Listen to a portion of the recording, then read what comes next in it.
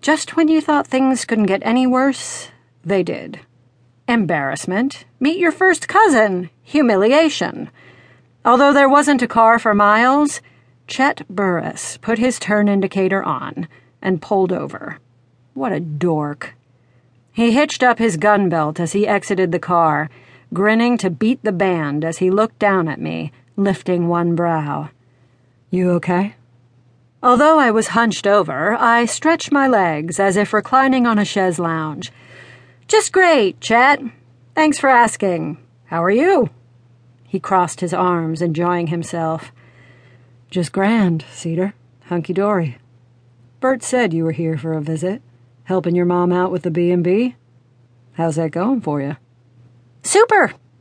"The guests are all naked as jaybirds, but let's move right along." "You seem to be getting a little behind in your work."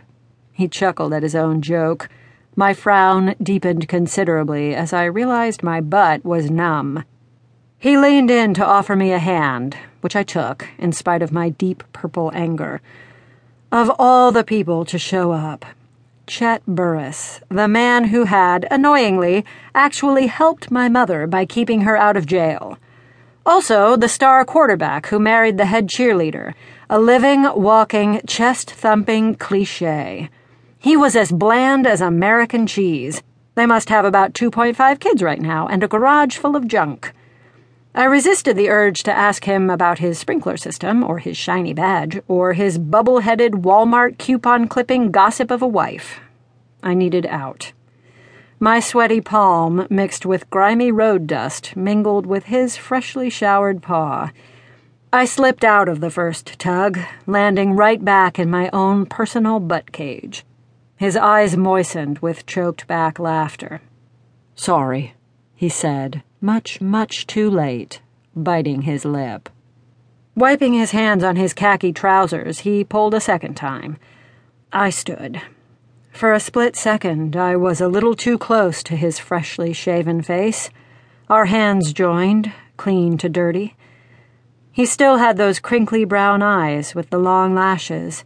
Those same searching eyes had passed right over me as he'd cruised the dark halls of Cedar High with Bonnie or Mandy or Tawny tucked under his arm. He smelled of piney aftershave and mint toothpaste.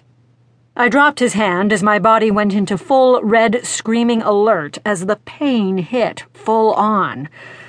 "Arr!" I bellowed, hopping around and grabbing my rear. "Ow! Oh, this hurts so much!" Chet's eyes went wide, still not alarmed. "What?" "I don't know. Can you see something?" I turned my butt toward him. "Blood," he said, a little too calmly. "Blood?" I screeched, putting my hand on my posterior, patting the slick nylon. There was a tiny splotch of blood on my hand. "I'm bleeding!" The little dog sat down on his baboon rear end and glared at me, as if to say, "This isn't Afghanistan. You have not been hit by an IED. By that time, fatally cool Chet had returned with a medical kit. Kneeling, he propped it open, donning a pair of surgical gloves. Besides my very low tolerance for pain, I have a morbid fear of doctors and blood. I once broke free of 2 nurses and ran a mile home after my hippie mom decided that the idiot orthodontist X, after many combative late-night calls, was in fact right about vaccinations. "Take off your shorts," Chet said when I finally settled down, panting with anxiety. "I'm not taking my pants off!" I'd been reduced by pain and blood to a sniveling first grader. "You've probably got a sliver." When I didn't react, he added, "From the fence." "I'm still not taking off my pants." "I'm a trained EMT," Chet said. "I don't care if you're a trained surgeon. I am not taking my pants off on a country road in front of you and this dog and the whole countryside." Chet looked around the empty fields. "I'm not going to tell anyone. I'm pretty sure the dog won't either."